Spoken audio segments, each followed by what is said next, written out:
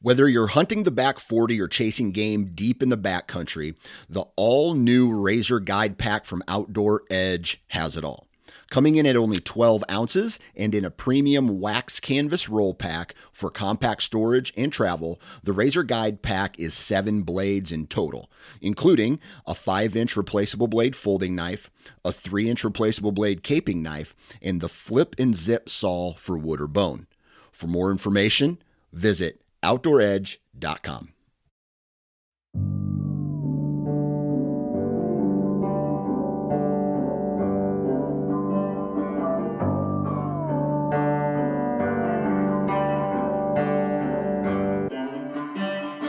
What is going on, everyone? Welcome back to another episode of the Wisconsin Sportsman Podcast, brought to you by Tactacam. This is your home for all things outdoors in the Badger State, and I'm your host, Josh Raley. Thank you so much for tuning in for what is the final episode before the Wisconsin Archery Opener. Now, we've got just a few days here when this one launches. I hope you are ready to go. I'm going to be sitting this one out, unfortunately. That's a little unusual for me. I usually try to get out there as soon as possible, but with the way things are playing out this year, I won't be doing a ton of hunting in Wisconsin during the early season. I know I'll be getting out the last couple of days of September, first couple of days of October. Then I'm going to wait to hit the ground running come October 31st on through the middle of November. But either way, I'm fired up that a bunch of you will be getting out there this weekend. When you do go out, do me a favor, tag me in your pictures on Instagram so I can see what the listeners of this show are up to. I'll be living vicariously through you, as it were, over the next couple of days and weeks as I kind of wait my turn to get out there into the woods. If you're not following the Wisconsin Sportsman Podcast Instagram page already, go ahead and do that for me at the Wisconsin Sportsman. On Instagram, I do have a Facebook account. I'll be honest, I never go on there, so if you wanna get a hold of me, hit me up on Instagram. That's the best way to do that. Go ahead and drop us a review as well while you're at it. Give the show 5 stars if you can. Leave a written review also so others know that this is a show worth tuning into. Also, if you'd like to support this show, the number one thing that you can do is share these episodes with outdoorsmen and women that you know that you think might dig it. It's that time of the year when folks are sort of beginning to gobble up all the outdoor content that they can get their hands on, so it'd really help us out if you would point other folks that you know in our direction. We've got a great show for you today. I caught up with my buddy Pierce Nellis of Good Chance Fly Fishing to talk about 2022 archery season preparation, products, and predictions. There's a lot of good info in here. We talk about how we feel about our preparation as far as scouting goes and shooting goes and all of that. We talk about what we're doing for archery practice to sort of keep at it but not shoot so much that we make things worse or get ourselves all psyched out or whatever. We talk about gear prep. We talk about a specific buck that Pierce is going to be chasing now for the 3rd season in a row. We cover public land rutcation plans. We talk about new products that we're using for this year and all kinds of other good stuff as well. We even talk a little bit about trout fishing at the beginning. So it's just a good conversation. Always good to catch up with Pierce whenever I get the chance. Before we launch into the episode, though, I do want to thank the brands that help me put this thing out each and every week. First up, Huntworth. Looks like the opener is going to be a steamy one with highs in the upper 70s. Not my favorite deer hunting conditions. Now, I won't be out in Wisconsin, but you can bet if I was, I would be rocking the Durham lightweight pants. They keep you cool, they're tough, they're durable, they've got just the right amount of stretch to them, and they're really, really comfortable. Also, the Fallon lightweight shirt, super comfortable, keeps you nice and cool. And I'd probably throw in there the Winstead lightweight rain jacket, just in case. Have that in the pack. I love to hunt when we get a little bit of rain in the early season, maybe a slight drizzle or right after a slight rain whenever, the rain's still kind of falling off the trees all around you. Love to be out in the woods during that time period, but don't necessarily want to be soaked. So, the Winstead lightweight rain jacket is fantastic.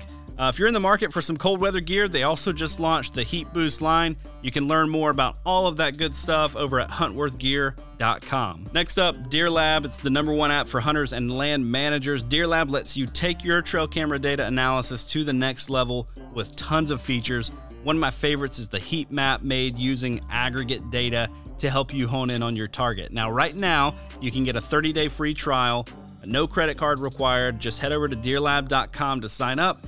Then when you're ready to buy, Use the code Wisconsin, all caps, and that's going to save you 20% off of any of their plans. And finally, Tactacam, they are the title sponsor for this show and for my other podcast, the How to Hunt Deer podcast on the Sportsman's Empire Podcast Network.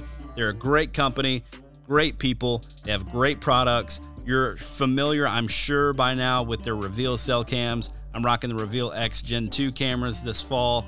Picked up a couple of lock boxes for those, as well as some of the rechargeable lithium battery packs. And man, my setup just feels complete. And when I go in to change batteries, I'm not messing around with double A's in the field. I just pop one cartridge out, pop a new cartridge in, and I'm good to go. And I don't have to worry about those cameras taking a walk or ending up in the back of somebody else's pickup because of those lock boxes on there. Keep them nice and secure. Not only does Tactacam help you catch great trail camera data, but they also help you capture those memories in the field while you're hunting to share with your buddies and to have for a lifetime with their 6.0 and Solo Extreme point of view cameras. If you're thinking about getting into filming your hunts, there's no better, simpler, cheaper way to start than with the Tactacam point of view cameras. You can find those at tactacam.com, and you can find more about their trail cameras over at revealcellcam.com. Now let's talk 2022 archery season preparation, products, and prediction with Pierce Nellis.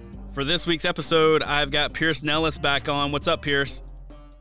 Not much, man. Just wrapping up trout season, getting ready for deer season. How about you? Oh man, I wish I could say I was wrapping up trout fishing, but I haven't fished for trout since the last time you and I got out. So that's sad. Yeah, man, it's just, gosh, breaks my heart. Yeah, it's been a sad summer, man. You know, with moving and like everything else that I've had going on. I was sharing with you before we even got going. I was like, hunting season is here basically, and all my stuff is literally scattered around my basement. Like I don't even know what I'm doing at this point. I'm just trying to get all of my stuff in one spot so that I can at least take inventory before I head out. So right, maybe put a bag together.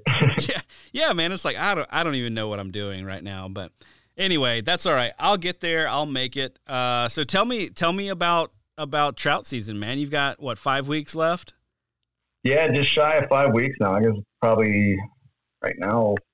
Yeah, we're just over a month now. It's September 11th that we're recording this. And yeah, we wrap up on October 15th. So kind of a weird patch of like high 60-degree fall weather this weekend, which has been kind of nice. But yeah, it's been good. Our terrestrial bite's been fantastic.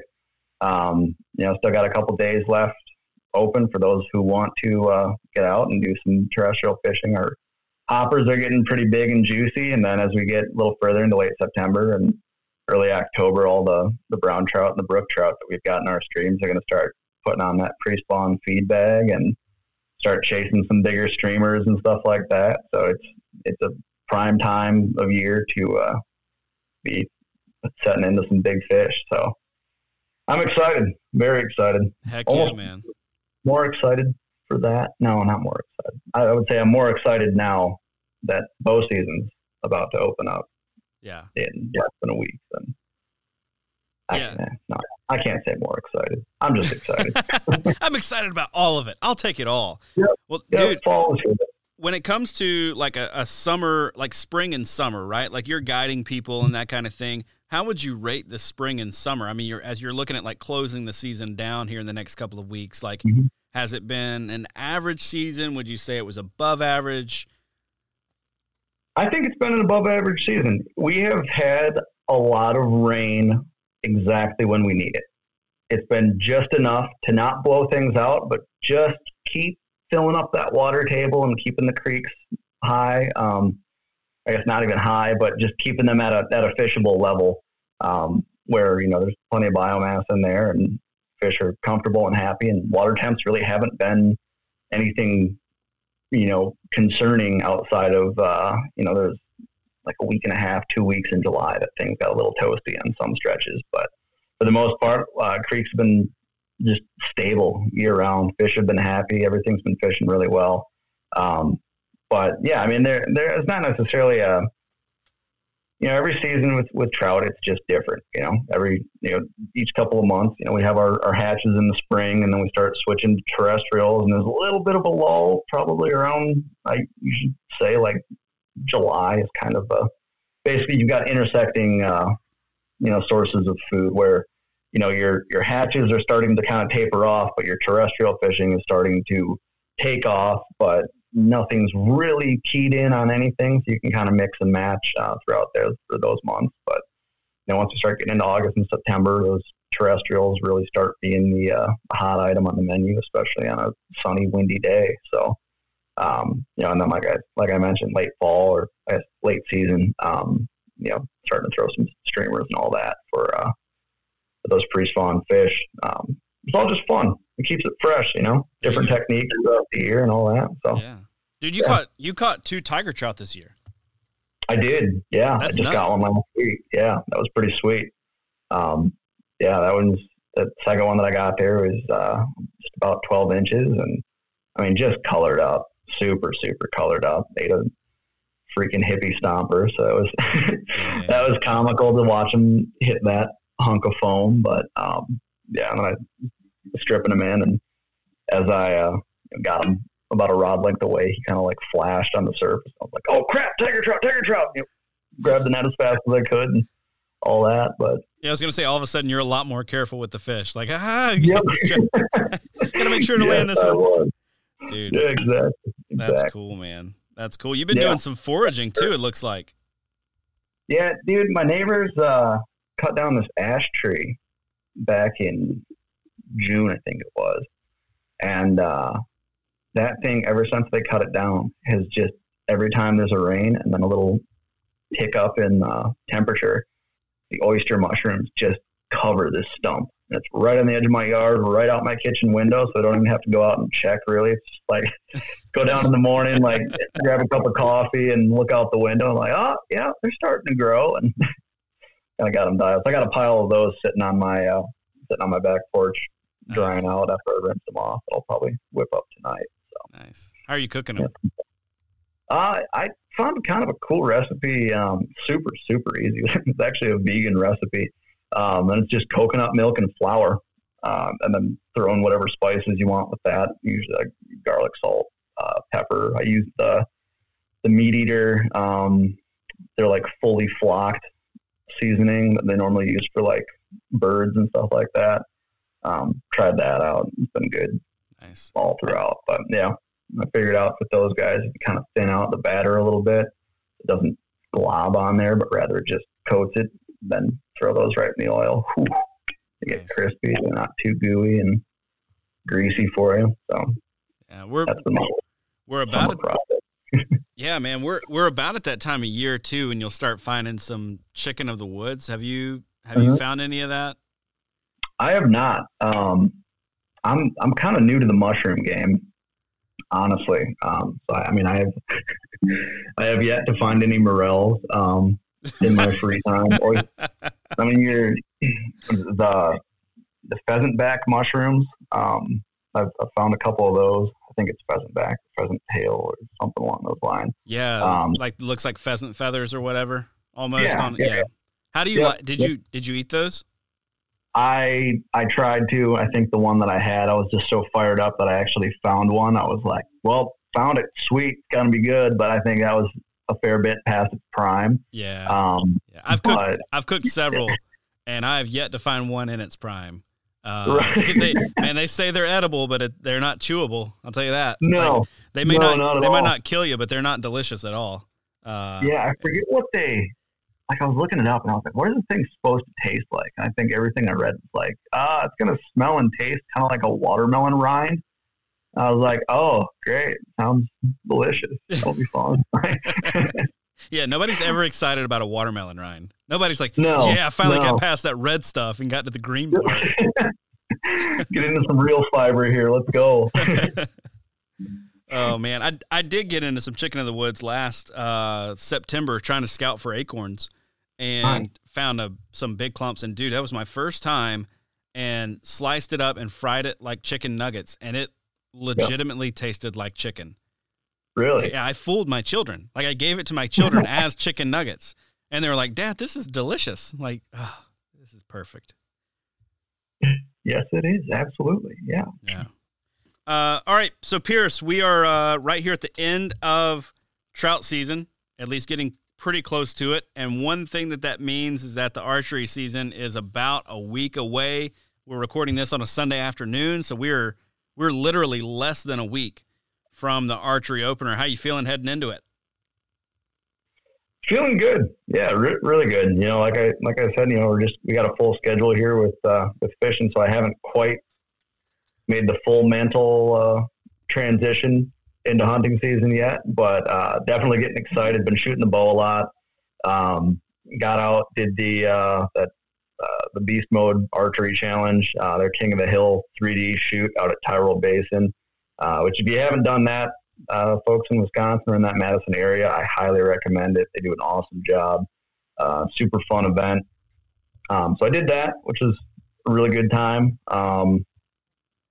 And then I, just doing a lot of backyard shooting other than that. So shooting wise, feeling all right. Some days better than others, as it goes, but, yeah, feeling pretty good in that respect. And then, this is the first year I'm going to be saddle hunting. So I'm kind of trying to figure out, that setup and all the nuts and bolts of that. And have you feared like accidentally hanging yourself upside down yet? I've come close. The thoughts crossed my mind. Like the first time the thing with me right now is just trying to figure out how to get all my stuff up the tree. Yeah. And how many sticks do I need? Is it a 4-stick system? Is it a 3-stick system? I know, you Google, how to get, your sticks up the tree, saddle hunting or whatever. And everyone's one stick in it. And they're like, oh, 3 sticks. You're crazy. You get 1 stick. That's it. And then you get the loop that comes down, you can climb up from there. And so I'm not quite on that level yet, but yeah, feeling it out. And just trying to get comfortable in it and practice shooting out of that. So yeah, feeling good. Good, man. Starting to see some bucks. What's that? Starting to see some bucks. I have been for the past few weeks, which has been good. We got a couple of hard horns out there as of last week, I believe it was. On some trail cameras, or on our neighbors' trail cameras. I'm in a pretty good contact with those guys, and so I've received a couple shots there. I actually have yet to pull my SD cards yet, but that's going to be a this week project, so I know exactly what's going on. Probably night before or a couple nights before getting out there in the stand. Nice, man. I've texted you a couple of times with this exact topic in mind throughout the summer. But dude, I'm fired up about whitetails, but I'm finding myself still mourning the loss of spring turkey season. And I don't know what's going on with me this year, but it's like, man, I just can't. Like, I went scouting the other day on a new piece of property, 30,000 acre piece of property. So gigantic piece, right?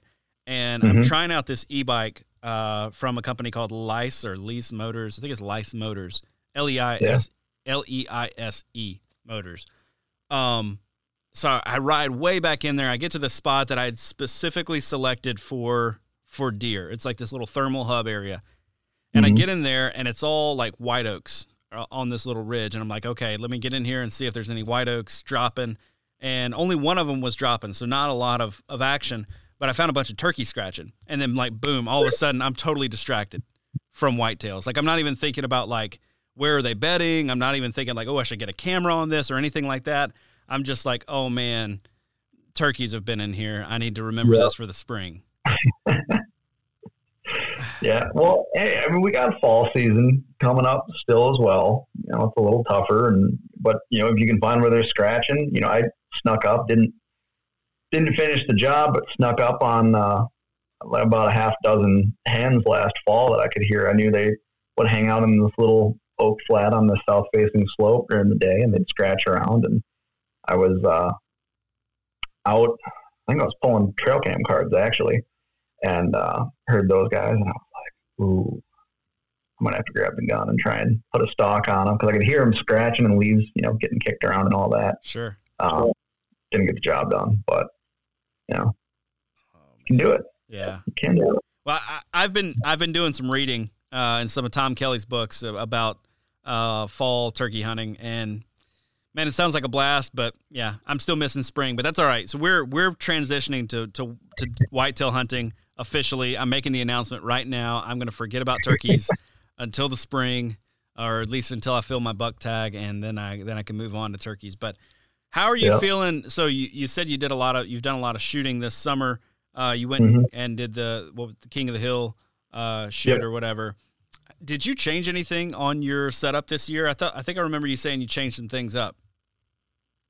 I didn't really change anything on my setup. I got my bow tuned for the first time in a few years, and let me tell you, that made a huge difference. So a little late in the game now. You're probably going to have a pretty long wait time if you're dropping your bow off at any shop at the moment. But I got that done back in June and July, which just, I mean, that alone, just confidence in your setup, and getting that bow to a point where it is just shooting darts.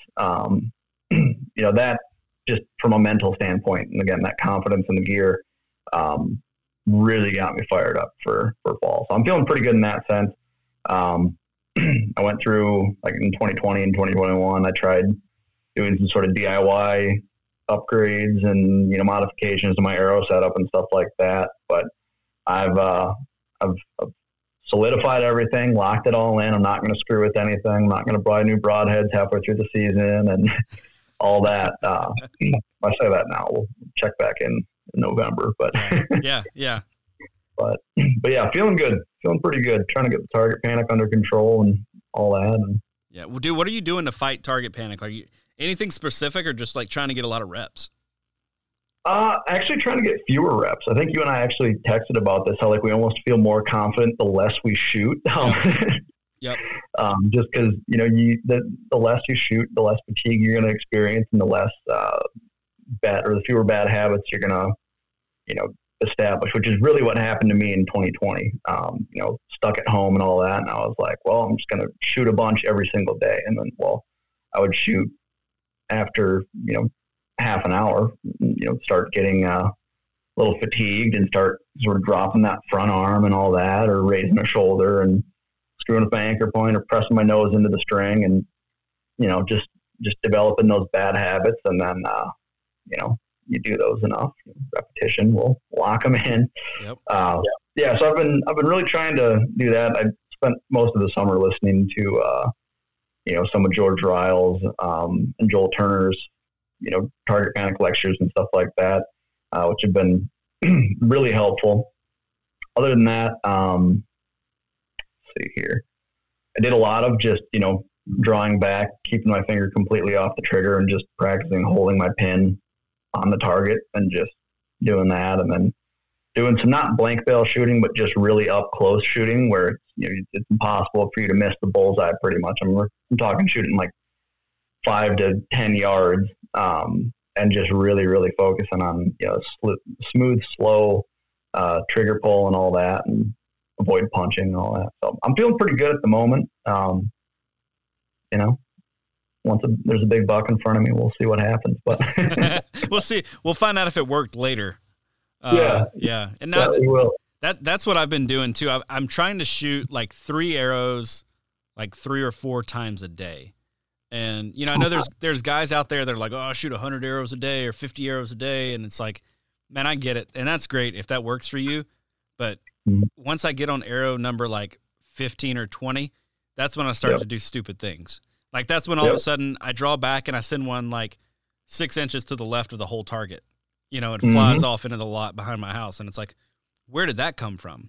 I don't ever do that on my first, second, or third shot, so I want those high quality reps and fewer of them so that I'm, number one, not getting tired, but number two, not freaking myself out mentally. You know what I mean?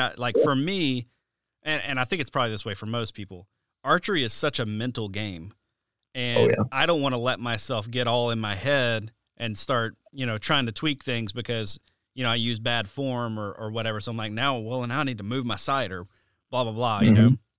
But I've been shooting the adjustable red dot sight this summer. How's that working?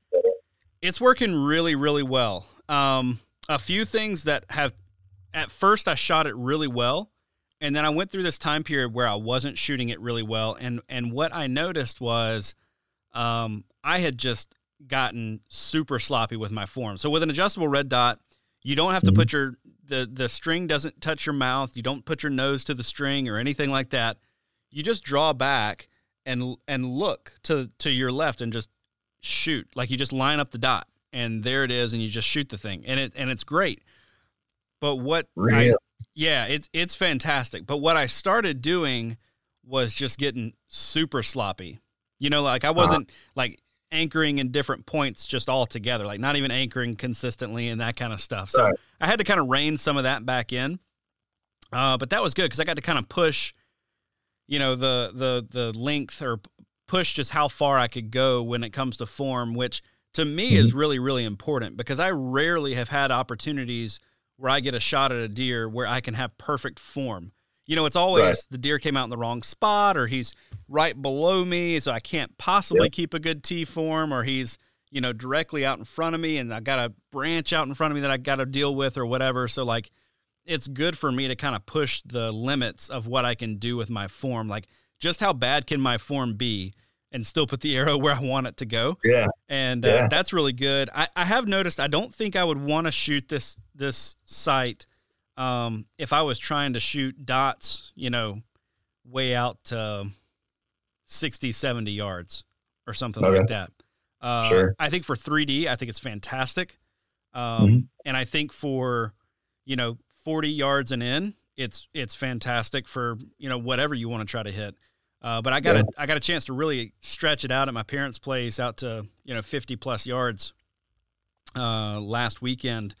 And man, it did really well. So I'm heading into season really confident in that thing and really excited because it has helped me do away with some of the target panic. Like I just don't feel the same, the same panicky, you know, I'm not as inclined to punch the trigger for some reason. Right. And it could just be that it's just different. And so I haven't built in that bad habit yet. It may come back. Right. I don't know. Like you said, that buck may step out in November or whatever. And man, as soon as that red dot touches brown, I just yank the trigger and it's over with, you know, but we'll see. We'll see. What kind of release are you shooting? It is hold on. I guess it's like an index release or your thumb button? Oh yeah, no, it's an index release. I've not made the switch to the thumb button. I've got two different ones. I've got a True Ball. I can't think of the name of it. And then a Cobra that I'm shooting. And I think the Cobra is going to get the nod for hunting season. The True Ball, the wrist strap, it's just not comfortable for me. The way there's a little plastic slide and it catches right at the corner of my wrist and it's super uncomfortable. But it'll go in the pack. I mean, it'll be like the backup release, you know, that I'm going to have in the pack. What about you? I've got a True Ball something or other. It was just an index release, you know, aluminum leather strap, nothing crazy. Pretty basic release, but just trying to get comfortable with that. And I didn't realize how important actually, you know, taking a little Allen key and locking that release to the exact, you know, length and everything so basically to the point where it doesn't get a half turn longer or a half turn shorter, or really even just have as much of like a loose feeling. I didn't even realize there was an Allen key on it until this year, and I locked that thing and I was like, oh my God, this thing is so much more solid. Yeah. So that made a big difference for me. I was right before then, I was like, God, do I switch to the thumb button and try and, you know, because again, kind of like that red dot sight, you know, it's just something different, like that I haven't developed any bad habits on. So I was real close to doing that, but then as soon as I tightened up a few of those screws, I mean, it literally shot like a different release. So that kind of helped fix things there. With that red dot sight, so you mentioned your anchor point. Is your anchor point, like you still, just so I'm understanding, you still draw back and you're still anchoring like you normally would? And so then my anchor point is actually different because I've got a little bit longer, the mounts are a little bit longer, so it's a little further away from my bow. Now, it sounds like, that's not good because you're not bringing the kisser button to the corner of your mouth. You're not touching the nose to your string and all that kind of stuff. But where I've adjusted now is I'm just bringing my bringing the cradle of my thumb and index finger fits right up underneath my jawbone. Yep. You know, and what that allows me to do now, instead of like turning my head over or like reaching my mouth out there to try to get on the string or anything like that and putting like weird face pressure or something on, I'm back up off of it. My head is perfectly upright. And it's, to me, a lot more comfortable. Now, I know a lot of guys are probably going to say, hey, well, if your bow fits you in the first place, you wouldn't be reaching. It's like, yeah, well, go watch 100 different hunting shows where they show a close-up of the archer's face whenever he's about to take a shot, and you'll see that dude out there with his lips looking for the the kisser button or trying to get his nose on the string or that kind of thing. Like it's I get it. Maybe in a perfect world that wouldn't be the case, but I haven't seen it happen a lot. And if you've got a good video of that not happening, please send it my way, because I haven't seen anybody not do that yet. So right, and like you said too, I mean, you never know where that deer is going to come from. You can do as much planning as you can and set up perfectly off of a scrape or off of a rub or off this trail or wherever you're going to set up. The big buck always finds a way to do something goofy that contradicts what your plan was. That's right. And so, I remember 2 years ago, I shot, I'm left-handed, and I had a doe come in right underneath me from my left side, and I ended up cranking clear around to the point where my right knee was actually on like the main platform of my stand, and I was just totally cranked around to my left side, and ended up smoking the deer. But it was just like, in hindsight, I was like, I should have just waited until that thing got out to the point where I could use good form, could actually establish an anchor point and all that. But is that red dot sight? Have you tried that in like low light? Dusk and dawn, anything like that? So it's got 11 different brightness settings on it. And so if it's like dusk and dawn, you can set it to 1 or 2, and you can, you can get that light really dim. But I can also go outside in like the middle of the day, 2:00 in the afternoon, sun almost straight overhead, super bright, and shoot it just fine. You crank that sucker up to 11 and you're good to go. That's sweet. Yeah. It's pretty good. I'm looking forward to using it in the timber this year. It's one of the things that I love about it. It's a lot cleaner, like line of sight. I've always hated a peep sight. Like, ever since I started shooting archery, I've hated a peep sight. And I've thought about different ways to get around it. So I've thought about the Easy V sight, which a lot of people love. I even found there's one sight that looks almost like iron sights on a rifle that you can use for archery hunting. And I forget what it's called. I can't remember it, but I almost pulled the trigger on one of those. But when I found the red dot, I was like, yeah, this is legit. So what company makes that red dot again? The company is called it's Adjustable Red Dot. That's their that's their company name. And what they actually manufacture is the mount itself. So the actual sight is made by, oh gosh, I can't even remember the name of the company, but they're made for pistols. Okay. And so they're made to take just a beating. Gotcha. So the actual adjustable part and the mounting system to get it onto the bow, that's what Adjustable Red Dot makes. And it's pretty legit. I've talked to a couple of other people that have shot them as well, and everybody seems to dig them. So, but awesome. Yeah. So let's talk. What's that? You're planning the saddle hunt again this year, right? Oh yeah, I'm definitely saddle hunting again this year. Last year I made the commitment to one stick all year long. So you're talking about people who were like, oh, you got a one stick. I wanted to do that. So I did all year last year. I did not have a single hunt that I took multiple sticks in. This year, I think I'm going back to the 3 sticks. Okay. Depending on where I'm going, because a lot of the places where I'm hunting, especially in Wisconsin, tend to have really small trees, and or there's a lot of lean to them. Yep. And I have found, for me personally, if a tree has a lot of lean, or if a tree is really, really small, it's really tough to one stick, because you can't get the leverage that you need to get yourself kind of off the tree to get positioned to move that thing up. You're just kind of hanging there by your rope. And I mean, I got good at it. I like I said, I committed and used it all year last year. Sure. But for me, it's not worth the savings of weight. Like I'm not an ounce counter kind of guy. And honestly, once you've got a single stick that's got a wide fixed steps on there and everything, really you're not saving that much bulk either. Right. And then, once you get there, you got to climb the tree, and it can be challenging depending on the kind of tree that you're trying to get in. So, right. How high up were you able to get with that one stick? Oh, on average, man, as high as you want to. Okay. I'm the kind of guy, I climb to first cover. Like as soon as I get to where, from my legs up, I'm in the cover of the tree, but I can still shoot well. Like that's where I want to be. I don't want to be any higher. I don't like heights.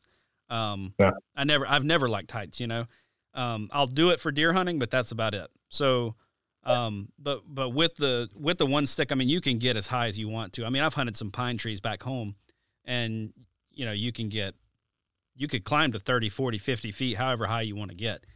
Sure. But I usually try to get to around 15, 16 foot. Yep. And that seems to be I've not had a deer just walk out and look up at me. Right. Right. But I think that cover piece is the most important piece. Mm-hmm. So I agree. What kind of sticks did you get? I've got the Hawk Helium 20-inch sticks. So I'm still getting comfortable with them. I mean, I've been impressed with them so far. I haven't had the suction cups blow out on me yet, which is like every review that I've read on it, there's at least a handful of people who are like, "Oh, the suction cups are garbage. Like, don't buy this junk." And I think I even text you that. Like, I think they had some trouble with the suction cups. Yeah. I don't know if that's still an issue. If that was on I think they had 30-inch sticks or something like that. And these are the 20-inch ones, or maybe they're 24-inch sticks that the issues was on. I'm not sure, but yeah, I think they fixed that pretty quick. Yep. Yeah, I hope so. You'll find out soon enough anyway. Yeah. I'll make a note to check in on that in November and see what's going on. Yeah. Those Hawk sticks are hard to beat for the price though, man. Yes, they are. That was kind of my deciding factor. I ended up actually just getting a gift card for my birthday to Dick's and all that. So I was like, well, these are the only ones I got. I need them. So yeah. Pull the trigger. Yeah. Nice. They pack up really well. Very well. Yeah. Very, very well. Yeah. I've been impressed with that so far. I just got to figure out my actual pack situation this year, and how I'm going to get those sticks and the platform in and out of the woods with me. Just want to take a quick minute to let you know that the Wisconsin Sportsman Podcast is brought to you by Tactacam, makers of the best point of view cameras on the market for hunters and anglers. Their gear is made for outdoorsmen by outdoorsmen. Archery openers are just around the corner, and Tactacam has just released several new products to help you share your hunt and take your scouting to the next level. Topping the list is their 6.0 point of view camera, providing 4K footage in a user-friendly, waterproof package. They've also just released the new Solo Extreme, giving you HD footage, 3 to 8x zoom, and one-touch operation. And Tactacam's lineup of point of view cameras is supported by the best mounts and adapters on the market. This fall, I'll be using their Bose stabilizer mount as well as their bendy clamp mount to make sure my cameras don't miss any of the action. And last but not least, Tactacam just launched the Reveal X Pro. With no visible flash, built-in LCD screen, and built-in GPS tracking, the Reveal X Pro will help you take your scouting to the next level. You can learn more about these and Tactacam's entire line of products at Tactacam.com or RevealCellCam.com. This episode is also brought to you by DeerLab, the #1 trail camera app for hunters and land managers. DeerLab gives you a simple way to store, organize, and analyze all of your trail camera data. DeerLab has tons of great features like the ability to filter photos based on what's in them, deer, turkeys, people, whatever. It syncs your photos with local weather to help you pattern your target, and you can even mass edit your timestamps, which is a great feature if you're like me and you occasionally forget to set the correct time on your camera. Head over to deerlab.com to check them out. You can get a free trial on there for 30 days, and then when you're ready to buy, use the code Wisconsin at checkout for 20% off of any plan. Now let's get back to the show. So let me ask you this. Are you the kind of guy that carries a lot of extra stuff? Like, do you pack in a lot of stuff, or are you super minimal? Like, I didn't even bring a water bottle. I'm pretty much that minimal, or that minimalist. Yeah. Okay. All right. So, full disclosure, I'm sponsored by Huntworth, right? Like, Yep. They pay me. I advertise their products. Mm-hmm. Their Lodi pack and their Hickory pack are the best whitetail packs that I've used. I have been looking at those. Hands down, they're the best ones. They are. Now, I used the Lodi a lot earlier in the summer, just packing stuff in and out, scouting, packing it up and carrying it around just to see how it carried the stuff. Because the Hickory pack, I was like, oh, that's a late season pack because it's a little bit bigger and it's got the suspension system on there. So it's like, when I really need to load it down. Right. What's that? It's got those. You just had something on your Instagram with that pack, didn't you? With the pockets on the hip strap, and it's more of a heavier duty, full backpacking kind of a pack, right? Yep. It's the full thing. But I took that with me the other day when I was scouting, and had a bunch of trail cameras in it and stuff like that. Mm-hmm. And I think that's going to be my early season pack too. Like I think that's going to be my all around pack because it just carries so nice on your back. And even though it's that much bigger than the Lodi pack, it's still only 3 pounds. Right. So, and it seems pretty low profile too. Like it's not like it's hanging way out, like out away from your body. Like everything seems like it's still pretty stacked up. It is. In tight body so it doesn't swing around too much. Yep. Nice. Yep. And I biked in. So the other day when I was scouting, I biked in. I went in a little bit over 3 miles, which doesn't sound very far on a bike, but man, it was some rugged terrain, like super. Yeah, when you're not on a trail, that's dude, it was killer terrain.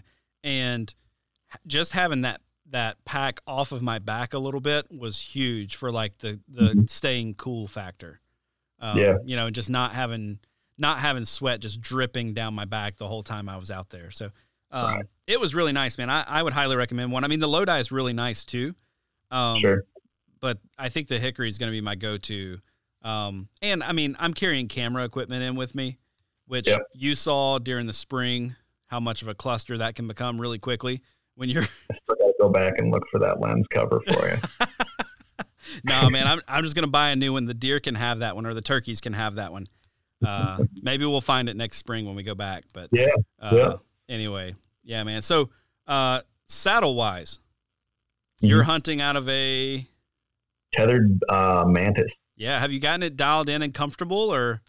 Yeah. Okay. Very comfortable. All very comfortable. I've been slowly building out the kit. I got the sticks first, and then got my saddle, and then ordered a lineman belt and a couple of pouches from Latitude Outdoors, which those guys have been great to work with so far.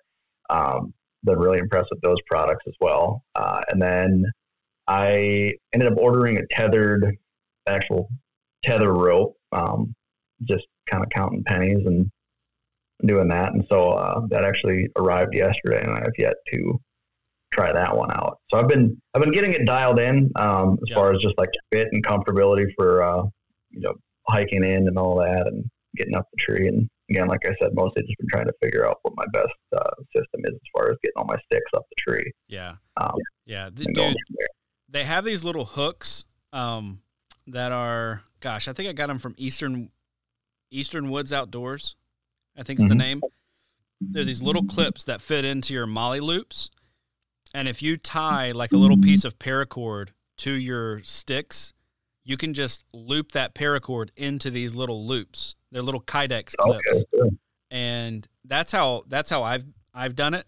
And they're super handy. And those clips are super cheap, like very inexpensive. Yeah. I just bookmarked that Eastern Woods Outdoors page. Yeah, it's good, man. They got a lot of good stuff on there too. So they have all kinds of stuff. But all right, let's pivot to scouting then. I've not had any like good scouting time in Wisconsin. I've told you a couple times I've spread myself pretty thin. Some things have fallen through with my South Carolina trip. I'm still going to go to South Carolina. It's just a matter of when at this point. Georgia is still on the list. It's 187 degrees in Georgia right now. So I probably, it's so hot, dude. It's miserable. But I don't envy you. I don't have a lot of stuff going on in Wisconsin, so I'm going to be relying a lot on historical data. What's your scouting been like in Wisconsin this year, or are you kind of just like, hey, I'm banking on what I saw back in the winter and spring? I haven't done a ton of it. What little scouting I've been doing, it's been driving around while I've been out for runs and stuff like that, and while I've been on the water. That's kind of how it usually ends up going for me around this time of year, just with trout season and everything, trying to maximize that. I end up doing the majority of my scouting through the windshield, and if I'm lucky enough to get out and hike somewhere or check out some land, it's great. But for the most part, it's just driving around. I'll run trail cams and everything too. I've had 2 of them sitting out for about a month now. That I've, again, like I mentioned, I haven't pulled the cards on those yet, so I'm pretty excited for that. But yeah, for the most part, it's I'm not really trying to blow up the woods or anything like that. I just think my plan, at least for early season, is going to be just to start filling the freezer and take a doe down. I'm going to try and do that either opening weekend or that first week of the season, just to get in there, get a deer on the ground, and then after that, kind of let the woods rest a little bit, at least on my folks' property, until probably the end of October, and then start hitting it pretty hard once the bucks get moving, and then I'll wrap up trout season and then probably focus on public land for early October. But from a scouting standpoint, yeah, it's pretty much trail cams and just what I'm seeing in day-to-day life. I've actually been seeing more turkeys in the past month or so, which I was texting you about. I don't need you to bring that up right now, man. I just said earlier, I'm making the switch. It's official. I'm moving on. Yeah, they're out and about, man. I've seen a lot of groups of toms, which I've been thinking hard about and reminiscing of the spring mornings. But yeah, flipping the switch as well. And yeah, pretty much just focusing on that. Yeah. So I think one thing that's super important here, and we've talked about it on this podcast before, is your hunting situation. So your folks have a property. It's a smaller property, but it's the right couple of acres in the right neighborhood, right? So, I think for somebody like you, it's more important to say, hey, I've got some cameras out and I'm just letting them soak. I'm just letting them do the intel gathering for me, because I don't need to go in there and blow it up. Now, if you're hunting a 1,000-acre chunk of public down the road, that's a whole different ball game. Like, you want to be in there scouting, you want to be in there figuring it out. But if you're hunting that prime 5 acres, I think your best bet is just to leave that thing alone, especially if you've got previous experience with it. Yep. Doing that. And I mean, over the years, I've found that, our deer, we're on a 5-acre parcel, and our house and shed and everything is pretty much smack dab in the middle of it.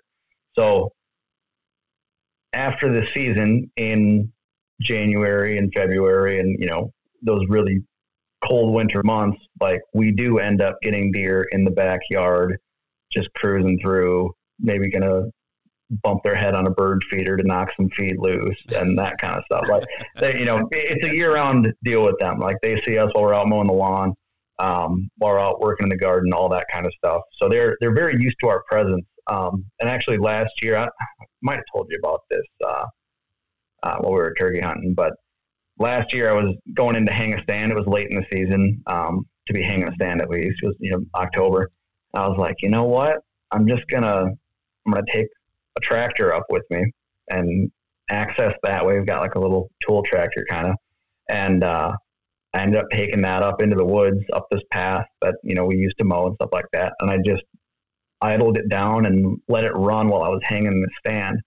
And I threw my climbing sticks up, and I was up there hanging off the tree trying to put my platform on, and I had 3 does come by at 25 yards while your tractor's going. While the tractor's at the base of the tree, like doing it. So I think they're, and I think that's the case for a lot of, the Wisconsin farmland and stuff is, Yeah. Especially on those smaller parcels or the spots that are nestled up tight to timber and everything like that. I think the deer, to an extent, they do kind of get used to human presence. It's almost, kind of similar to what you'd see in like a suburban deer hunting setting where they get into the forest preserves and stuff like that. Not that that's what we've got going out at our place by any means, but they're used to that kind of traffic. They're used to seeing the farm equipment. I know guys who will, contact their, if they're hunting on someone else's property and there's a farmer who rents it to, for crops and stuff. He'll ask that farmer, like, hey, when are you going to go in on your combine? Like, can I just ride in with you? And, I'll hike out, but, I just want to sneak in there. That's the best access they can get because, deer hear that combine, they're going to lay low and not going to think anything of it. He's got cover sound to get up into the tree as, recklessly as he wants to, and, can kind of go from there. But yeah, so it's very different than, the public land strategy of, trying to get in there and, being really cautious about, bumping deer and that kind of stuff. And, so it'll be good. I'm excited. Definitely going to try and do a little bit more public land hunting this year. We got a couple spots kind of in the southwest corner of the state that I'm pretty excited about. Pretty hilly terrain, little creek bottom, a lot of bluffs. So pretty stoked for that. And then hopefully you and I can get out, maybe southern part of the state as well. Yeah, man. On the season. Yeah, so let's shift gears then. So, usually I'm trying to hit the ground running on opening day, and I've got a bunch of spots I want to try to get to before the acorns dry up or whatever. And with my hunting schedule as well as with my work schedule and different things, I'm not going to hunt Wisconsin really until my rutcation in November. And Yep. I have put all of my eggs in the rutcation basket. So I hope that pans out. I hope it works. But you're taking a little rutcation too. So when are you concentrating your hunting days? Based off of just past years, experience and trail cam intel and all that, I've had the most buck activity that last week of October. So my plan this year, I think, is going to be probably, if I'm going to block out a handful of days, it's probably going to be October 27th to 30th or 31st. That's just when we really see our bucks start to show in daylight on a consistent basis. Usually our does haven't quite popped yet, so they're, the bucks are just kind of going crazy. They're ready to rock, and the does are still on their same normal pattern. So it's a little bit easier, especially on that, that our little 5-acre parcel, to have the trail cams out and just be kind of sitting and waiting. And it's very, very evident where the trails are and are not on our property. So we've got a few trees that are just pretty dialed in, and we don't really have bedding or anything like that on our property, but the whole thing is essentially a travel corridor, especially up on the I guess it's the southwest part of our little parcel. It's just a big ridge top of timber, and then that transitions to kind of like a prairie grass, a little thicket in the middle of that, which usually holds a ton of deer. And then there's ag up on top of the hill above that. So that's kind of our little sweet spot, and where we've seen just a ton of, you got 3 different, what's the word I'm looking for here? Not environments, but you got the timber, the prairie, and the ag all combining in this one little triangle kind of. Yeah. So we're, that's really been a spot where we've just seen a ton of deer over the years, and we always see a ton of deer. We've got way too many deer out there. I'm not complaining. But yeah, usually, and I guess I had back in 2020, we had a pretty sweet buck that had this kicker coming off of his left G2. And I saw, he was consistent on our trail cams that last week of October, and he showed up on, I think this is the 30th. He'd been there around the same time on like the October 24th, 26th, and 27th, and then kind of went ghost. But then on that 30th in the morning when I was out there, made his way up the hill through that timber, drew back on him. Did he jump the string? Was I setting my pin a little high? I'll take the rap for the latter of it. But hit him high, got pretty poor arrow penetration, had a broadhead or an expandable broadhead that didn't expand. I'm not going to name names, but I'm sure you can guess. But everyone knows. Everyone knows. Yeah. But so I had that happen. Only got 3 or 4 inches of arrow penetration, and brought a tracking dog out the next day, and really rested the deer, and weren't able to recover him. We kicked him up with the dog actually, and he ran off, totally chipper. And then last year, that same last week of October on the 26th, he was hitting the scrapes for 3 days in a row out on our, at our property. And lo and behold, on his left side, high up on his shoulder, he had a big scar, a big knot in his fur. So I was like, that looks like the same deer. So I'm hoping he made it through the winter. It was a pretty mild winter, but he's really the one that I'm trying to finish the story on right now. That's kind of the reason for all the wait in the last week of October there. Yeah, man. So your season isn't just built around that last week in October. It is built on like a specific buck. So this year, yeah. Are you going to hold out for him? Like if you go in that first week. I texted you about this a little while ago. Yeah. I don't know. I'm still playing that. It's going to be. Is there a right buck out there? I'm not. You don't know until you see it, right? Yeah. My goal for this season really is, regardless of if it's that buck or if it's just another good buck. I'd like it to be that buck just so I can finish the story. But I've never shot a buck with a bow. I've never sealed the deal with my bow. Plenty of them with rifle during our gun season, but have yet to do it with archery equipment. So I'm holding to, filling that goal or reaching that goal this season, whether if it's with that buck or another one. So yeah, very good. Well, hopefully you seal the deal, man. Hopefully you get it done, and then that way you're done on like the 27th, and then I'm there October 31st through November 14th, and you can just come along, and we'll just double team it. We'll see what's going on. Absolutely, yeah.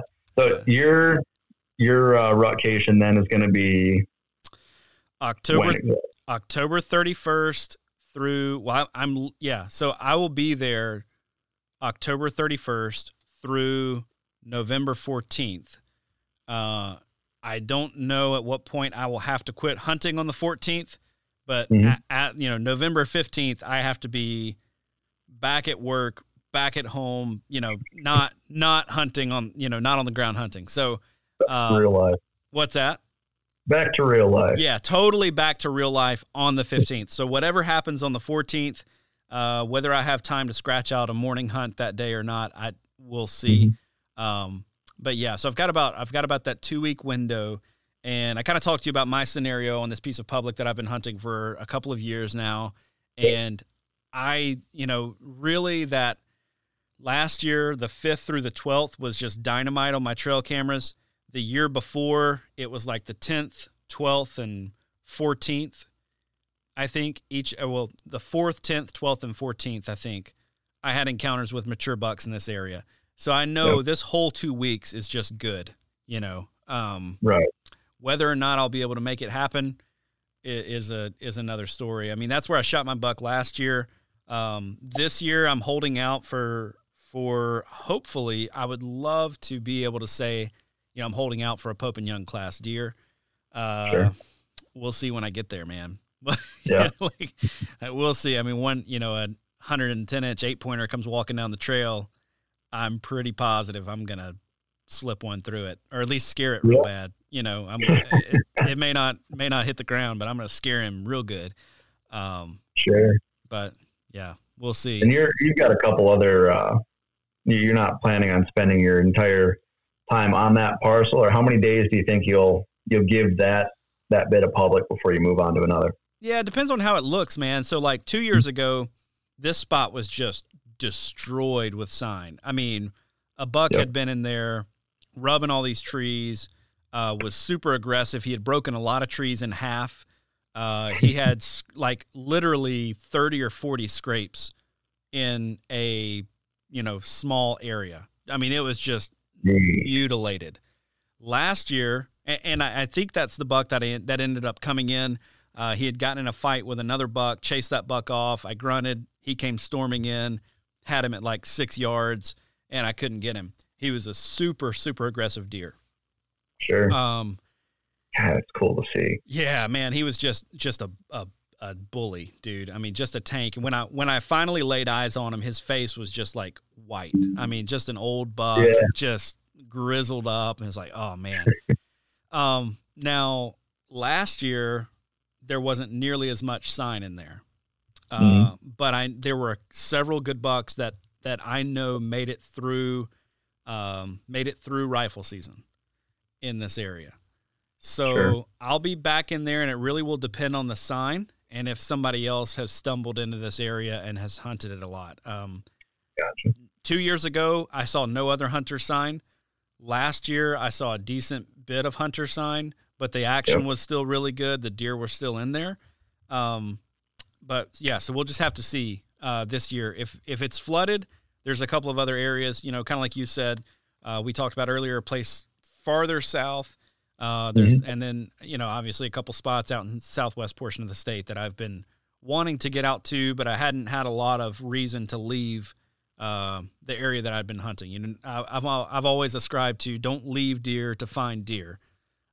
So if I'm on the deer, I'm going to stay put. And if I'm not on the deer, then I'm going to be moving pretty quick, especially if I'm not on deer and there's not a ton of sign in the area. If it's even worse than it was last year, I'm moving on pretty quick. Yeah. And this bit of public, you and I have talked about it a decent bit. Does it seem pretty consistent foot traffic, year round with turkey season and deer season, or? It gets an absolute boatload of pheasant pressure. Okay. It gets a lot of turkey pressure, a decent amount of turkey pressure, and it gets a ton of folks hiking, walking their dogs, all kinds of stuff. So there are people on this property quite a bit. Yep. And I've kind of been learning like how to access, given the fact that these deer are used to people in certain spots, and kind of learned how the deer avoid pheasant hunters and that kind of thing, or, how they bed and, when the pheasant pressure breaks out. So, so I think I've got it pretty dialed in, but like I said, I've not done a lot of scouting, and I'm going to be basically banking on historical knowledge, or, just finding a new place to hunt, and it'll just be fresh. Like, it'll just be like, well, where's the hot sign? And that's where I'm sitting. Yep. Absolutely. So are you thinking are you planning to be fairly aggressive with your setups and your approach and all that? Yeah, I'm gonna absolutely. Well, I take that back. My first day on the ground, I am going to ease my way in.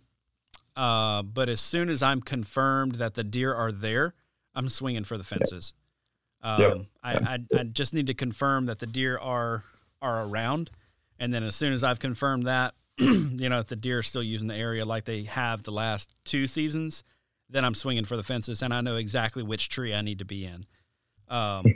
And the problem is, it's a good feeling, but it's a crap tree.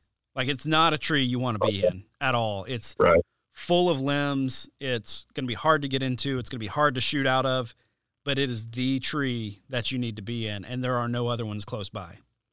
So if, there is a really good tree that you can set up in, and I shot my buck out of that tree last year. The only problem is it's about 70 yards out of the game when it comes to a bulk of the deer movement. Gotcha. So we'll see. Do you see, so you mentioned seeing a lot of other hunter sign. Do you see other hunter sign in that tree that you're talking about? No. Surrounding the area, or? They're all surrounding the area. So they are, they're back up in the better timber.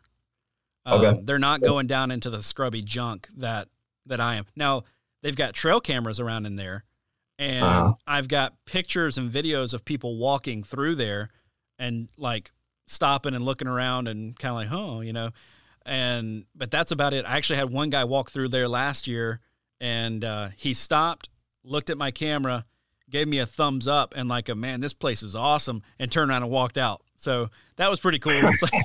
So if that guy's listening, thank you, bud. I appreciate you noticing that I was hunting there and turning around and leaving, because he was never back on camera in there, you know. Sure. But he clearly knew it was a good spot, and it was just kind of just gave me one of these like, yeah, buddy, it's a good spot, you know, and moved on. So I really appreciate that. But yeah, so we'll see, but.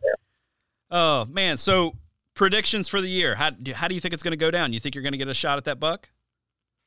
I sure hope so, man. I have yet to see him, and I don't see him. I know where he beds, but it's off of our property, and we really don't, whether it be the neighbors or we really don't get any pictures of him. I think he's got a pretty tight home range. I think he's an older buck. He's probably 4 or 5 at this point.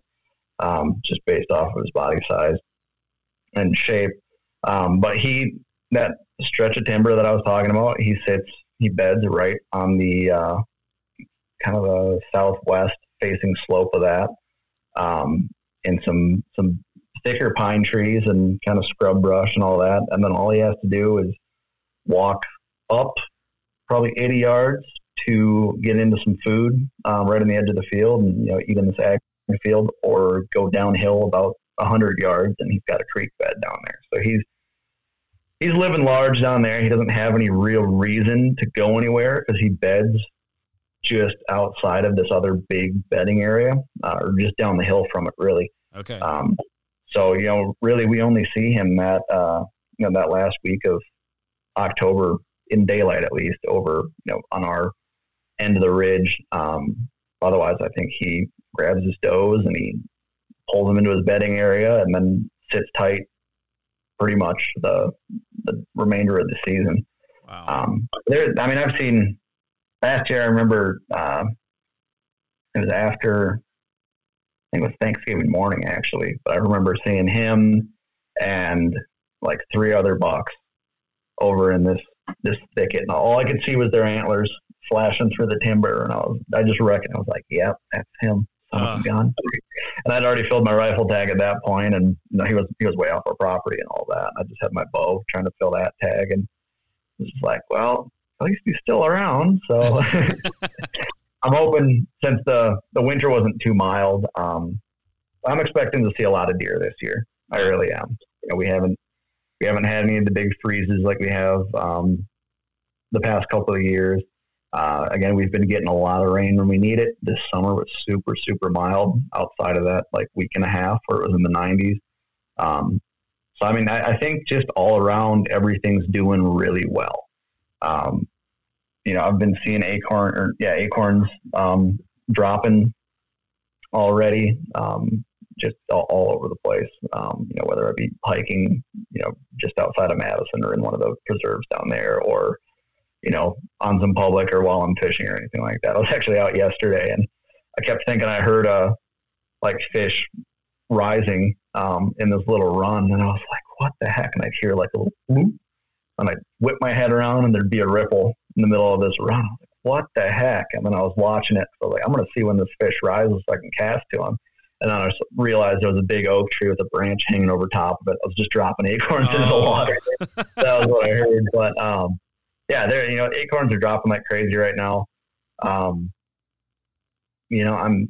The crops are starting to change a little bit. It looks like they're starting to dry out and mature. We've got a couple of cornfields and bean fields. I think up above us this year is beans, and out just up the road from us is all corn, and that's starting to turn brown. So I don't think we'll have as early of a harvest as we did last year. I think I remember talking to you about that, asking whether or not you thought, now that, since I think crops are getting picked like the last week of September, if not the week before that. And it just felt way too early for them to be picking corn and all that, but it was just such a dry summer that they needed to do it. And I shot you a message asking whether or not we thought that that was going to disrupt deer movement and stuff like that, if they were going to be keying in on those ag fields now that the corn was down or not. And I didn't see a huge difference last year, but I think this year is going to be, I think, a little bit more of a, I don't want to say textbook, but a little bit more of a traditional year. Based off of what I've been reading and stuff like that, I'm thinking we're going to get hopefully a little bit more concentrated rut activity than we did last year. Last year, do the moons have anything to do with it? I don't know. It's like I just go out and hunt, but it seemed like there was kind of those two waves of activity. It wasn't really concentrated into those that 3-week window or anything like that. Yeah. So from what I've been reading, what I've been all the different rut reports and rut predictions and all that stuff that I've been trying to do some research on. It sounds like it's going to be a little bit more of a traditional concentration, between that last week of October and first and second weeks of November. So I'm hoping for that. I'm hoping the temperatures kind of start to stabilize a little bit, just because it's been, like this weekend, it's in the 60s, and then tomorrow it's going to be 85 or something like that. So, sheesh. If only this temperature drop was next weekend, we'd be in really good shape. But yeah, I'm feeling good going into the season. I think it'll be good. What about you? Yeah, man. I'm just hoping for some more concentrated movement. I too. So last year, heard a lot of guys killed or were on bucks that last week of October. And then right before gun season, I saw a lot of rutting activity. I just showed you the video of that giant that was on that doe, right the day before gun season last year. And the scrapes around where I was really fired back up, or were pretty on fire right there before gun season. So I hope it fires up. I can't see. I don't want to call it. I think I'm going to have a great hunt that first 2 weeks in November. I'm not going to call it, man. It's going to be a great hunt. I'm going to have a lot of fun. I'm going to hang out with some folks that I enjoy, and I'm going to see some deer somewhere at some point. Absolutely. Got to manifest. Man, I other than that, I'm not going to jinx it. I'm not going to go that far. But, well, Pierce, this is probably a good point for us to wrap it up. Where can folks find more from you? And if they want to get a hold of you to go fishing before season ends, where do they catch you? GoodChanceFlyFishing.com. Otherwise, if you're on Instagram, Good Chance Fly Fishing that's my deal on there. Like I said, we wrap up October 15th. We've got a couple days open in October yet, as well as a couple in the last 2 weeks here of September. So if you want to get out, fish some good terrestrial action, some aggressive surface eats that you don't have to be too delicate with. You can really slap those on the water, so your casting doesn't have to be perfect. There you go. And then, we can start swinging streamers and whatnot as we get a little bit later in the season. But, yeah, we got a great fall ahead of us, and I'm excited, man. Sweet. All right, buddy. Well, good luck this fall, and I hope you get that deer. Yeah, thanks, Josh. I appreciate it. Good luck as well. Thanks, buddy. That's it for this week, everybody. Thank you so much for listening. Good luck to you if you're getting out this weekend. Going to be chasing deer around with some archery equipment. Like I said earlier, tag me in your photos if you're getting out. Want to see what all you're up to.